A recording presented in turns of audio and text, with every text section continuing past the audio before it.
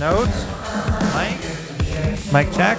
Don't need to do a mic check. I record in the same spot every week. What's up, golfers? Welcome back to the podcast. Tim Connor here. This podcast is dedicated to the golf learning curve. I get to teach golf all week long, and we get to sit down and talk about the dirty, itty-bitty, gritty details about golfers, how they learn, why they learn, and how to learn better and more efficiently. So today, we're going to dig in on 3 drills that I think all of the golfing public really needs. Your golf improvement is like one big pie, and in part of that pie, you need to focus on your technique or drill work or skill work, and that stuff really leads to long-term skills. Long-term skill building, understanding your swing, understanding your process is what I'm all about. I want you to be empowered with the tools to keep you motoring the right direction. All right, before we dig in today, leave this thing a review, share it with a friend. That can be your Christmas present to me, holiday season, whatever you celebrate. Have fun, be safe, and spend some time with the people you love, and be grateful, and enjoy that time. And after the first of the year, I'm going to open up 3 more spots. I work with people remotely online. I kept it as a pretty small group, and I'm going to continue to keep it as a small group, but I'm going to expand 3 more open spots. It's expensive. I'm kind of a pain in the ass, but this is for the person that really wants an immersive type experience and someone to be there to help support them through the year. Also, to kind of have access to all of the early things that I'm going to be developing. Yeah, if you want to be a part of that, send me an email. The email's down below. Just type in remote waitlist in the subject. Let me know a little bit about yourself, and I'll reach out after the first of the year. I want to help you transform your golf game. Anyway, aside from all that, let's dig in. Let's talk about big picture stuff, macro stuff, not micro stuff. A lot of adults, we're talking to mainly adult learners here. Adult learners are different. I kind of bucket learners into 2 separate buckets. You have adult learners, and then you have juvenile learners, and then some mix of in between. Adult learners are different than juvenile learners. They have their brains in a different spot of development, and we as adults have these concerns that are different that juniors don't really have. A lot of those results, or a lot of those concerns, are results oriented. So if you find yourself in this bucket, and it's likely that you do, where you care about the results a lot, like you care how you hit that shot, you care what your score is, you care what your handicap is, you define yourself by your handicap. These are all things that a little mindset change could be productive. What you need to care about, or what is a better focus for your energy, is caring about the process and how you get to these results, how you get to these shots, how you get to these scores, because the process is ultimately what will win. Anyway, little soapbox rant, but really that stuff's important. It starts up top, and what's that old saying? Golf is 95% mental, or golf is 5 inches, the 5 inches between your ears. There's a lot of old sayings. Most of it's true. I do like those sayings, but you still need sound technique and an understanding of where you're trying to go. So, drills that you need, drills that will help you out, stuff I love, I find to be highly productive for adult learners. The first one is what I call like a flow state drill. Find yourself some rhythm, man.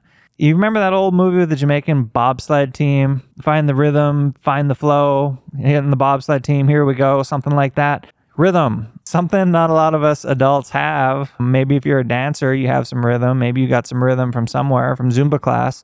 But a lot of adults don't have that much rhythm. And golf rhythm is important. Being able to move freely is important. As you get bound up, your stress or tension will lead to results that aren't as positive as if you're moving freely.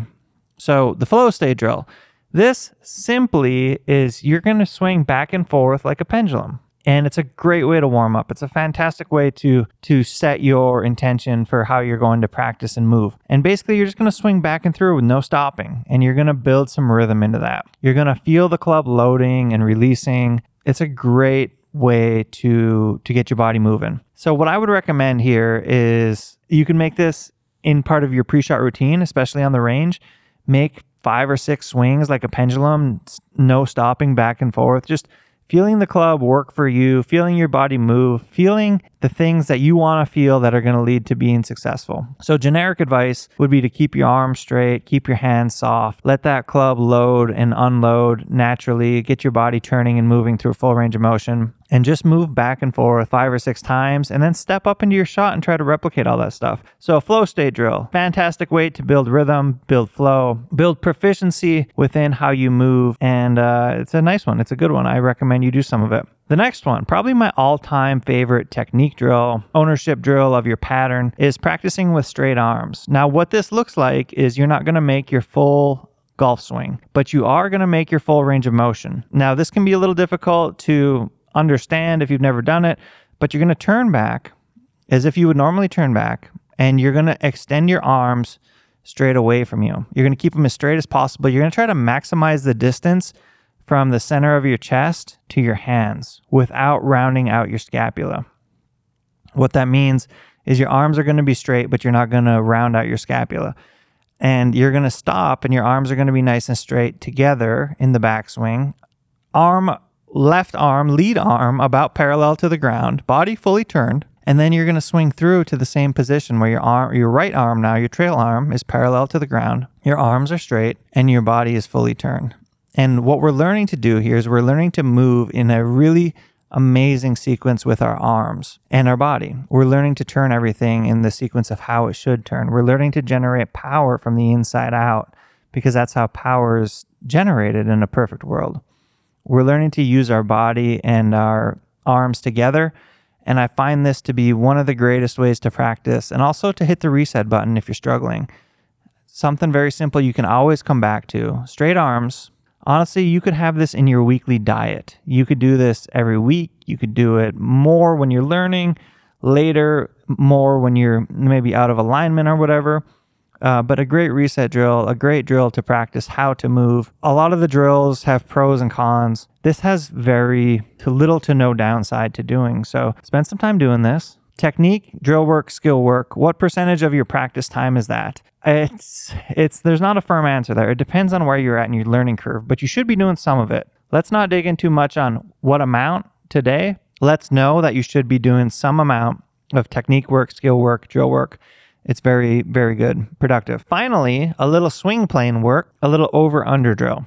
Now, the most common macro problem, and this isn't everyone, you kind of have to understand where you're at right now. Do you swing too far inside out? Well, you are the exception. That is very rare, but that is also possible. If you swing too far inside out, this drill is not for you. The over-under drill, we're going to set an alignment rod in the ground, or something that can prop it up about 3 feet behind your club, away from the target, directly in line with the shaft of your club. You're going to take a line 3 feet back from your club.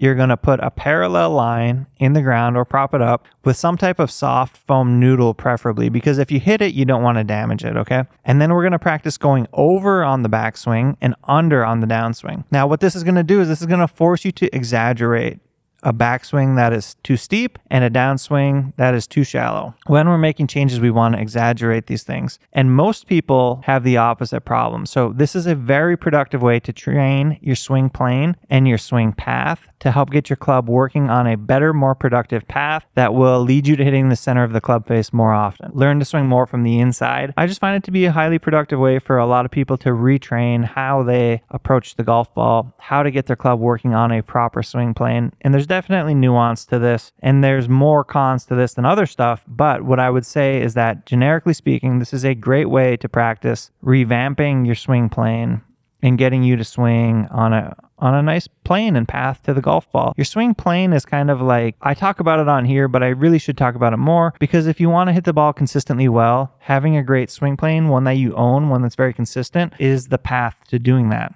The figurative and literal path to hitting the middle of your club face more often, being able to step up to the golf course day in and day out and have positive results. Your swing plane is a great way to make sure that you have a golf game that you own. All right, y'all. Well, that's 3 drills to get you leveled up wherever you're at in your golf game. These are 3 drills that I absolutely love.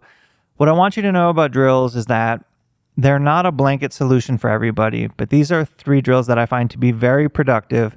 And as I talked about earlier, having skills and drills needs to be some portion of your practice time. You are not allowed to only go to the range and practice.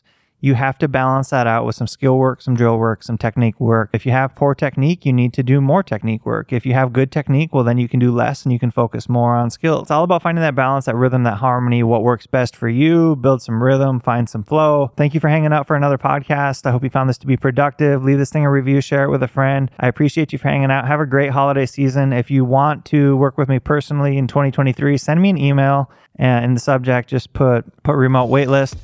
And I will catch you back here, same time, same place next week. He's crazy.